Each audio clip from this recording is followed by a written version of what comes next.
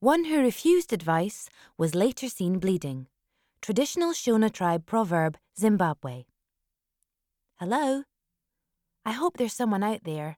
Is there a button I can push that will tell me? Hello? I will listen to my friend in future. If you're my friend, maybe you'll help me work through this.